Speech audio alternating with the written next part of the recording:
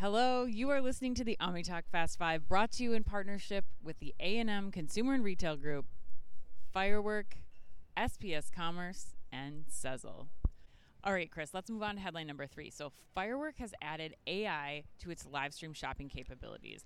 According to The Current, Firework recently released a beta version of a live shopping platform assisted by the hottest topic that everybody is talking about at every single conference on every single stage, here and otherwise, which is generative AI. And rightly so. Yes, in my opinion. For sure. Yes.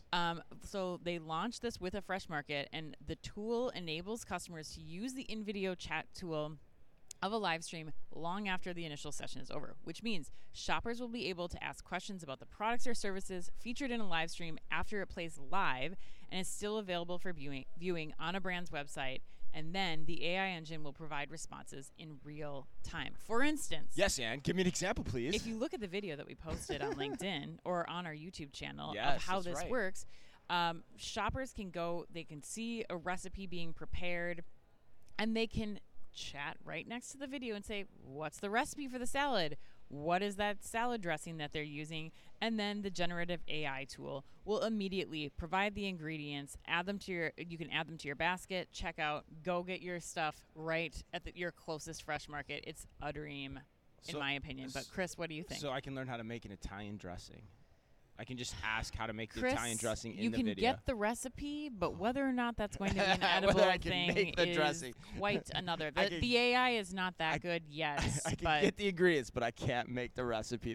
Yes. Well said, Ann. All right. What do I think of this? I love this one too. Mm-hmm. And this is one.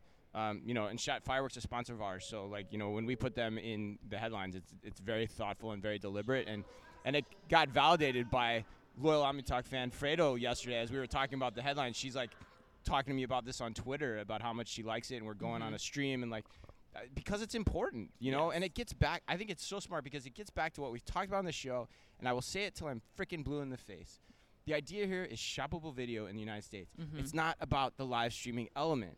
This enables the elements of a live stream to live on long after the actual live production. Right. Think about this for our webinars. If we had this for our webinars where people are engaging with us in real time through text chat, right. If we could actually still do that while the content's living out there in perpetuity, right. That's valuable. Yeah. It's valuable, especially if it's done in a way that is promoting the content that you want to send to people. So our thoughts, our feelings, or the aspects of the products, as in this case, which is probably the most applicable form of expression of using this technology, to highlight the products in that way. So, ultimately, I like that too for a financial reason, because when you do that, you're creating better conversion over a longer period of time with the same asset. So you're taking the video and you're enabling it to convert for a longer period of time, which, by the way, what I just said is the essence of better ROI. That is the definition of making your assets work harder for you. Right. So there's nothing not to love about this announcement, in my opinion, Ann. Yeah, I agree with you. I don't think there's much to add. You've kind of covered all the benefits. I wanted to say one thing about, I think, the challenges that some retailers may face with this, right. and the importance of how to overcome those challenges. Yep. We've heard a ton here. I would say the most surprising thing that I've heard from the retailers that we've interviewed on stage or that we've talked to in passing is how much retailers are using generative AI already for content creation. Mm-hmm. And I think that, as someone coming from an internal creative agency at a large retailer, that makes your creative teams nervous. Whether or not their jobs are going to be around still, how you maintain that brand voice, how you maintain the brand authenticity, can you do that using a tool like generative AI? And I think the important thing to hear is, yes, you can. This tool is so powerful. This is I think, we're still feeling how impactful this generative AI is going to be. It's the new internet. I think the issue is this is able to before. This is not the chatbots of old.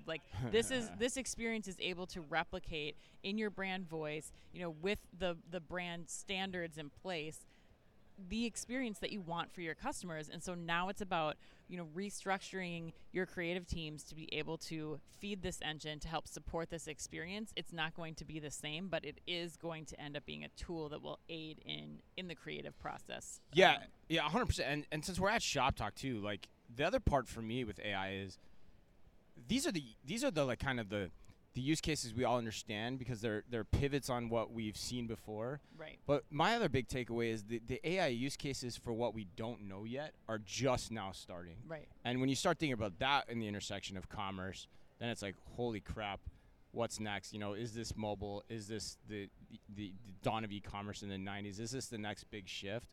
My gut is telling me it is, but we'll find out, Ann. Right.